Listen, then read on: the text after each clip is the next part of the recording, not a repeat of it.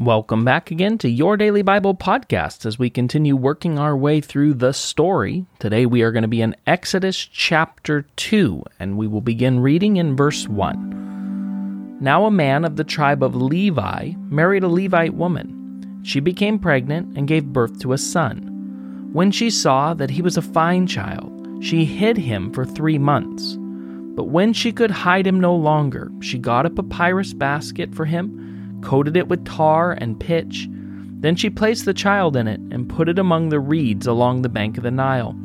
His sister stood at a distance to see what would happen to him. Then Pharaoh's daughter went down to the Nile to bathe, and her attendants were walking along the river bank.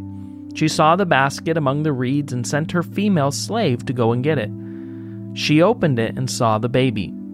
He was crying, and she felt sorry for him. "This is one of the Hebrew babies," she said. Then his sister asked Pharaoh's daughter, "Shall I go and get one of the Hebrew women to nurse the baby for you?" "Yes, go," she answered. So the girl went and got the baby's mother. Pharaoh's daughter said to her, "Take this baby and nurse him for me, and I will pay you." So the woman took the baby and nursed him.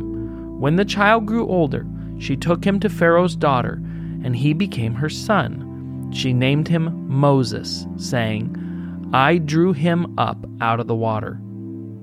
Okay, amen. Now, if we remember in the story prior to this, the reason that this had to take place, that this Hebrew woman has hidden the baby in a basket and sent the baby down the river, is because the Pharaoh of the time has made a law, a rule, that all newborn baby boy Hebrew children should be murdered on sight by the midwives. I cannot imagine how absolutely horrifying this time period would have been for the Israelites. And here we see the love of a mother and of a father, that she's willing to risk her own life for 3 months hiding this baby. I have little kids, and I know that hiding a newborn baby for 3 months must have been incredibly challenging. And now he gets to the point where they just can't hide him any longer, so they do something unthinkable. Placing him in the river, placing him in a basket, sending him off.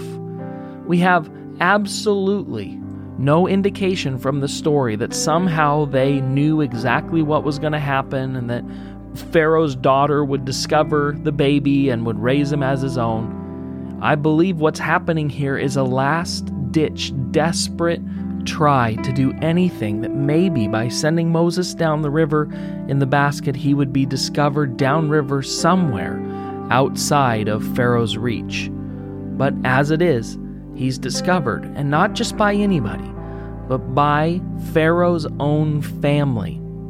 And it's just amazing to see in the story how the goodness of God, that the mother gets to nurse her own baby, that mom gets to stay in contact, that his sister is a part of all this, that God had orchestrated all of these events to save, to rescue Moses' life. This is an important theme. Right before this, in the end of chapter 1, it says the Israelites cried out to God and he heard them. Here we have a story of God rescuing and saving Moses' life, and then end of this chapter, we have a story of Moses fleeing and being rescued once again out in the desert.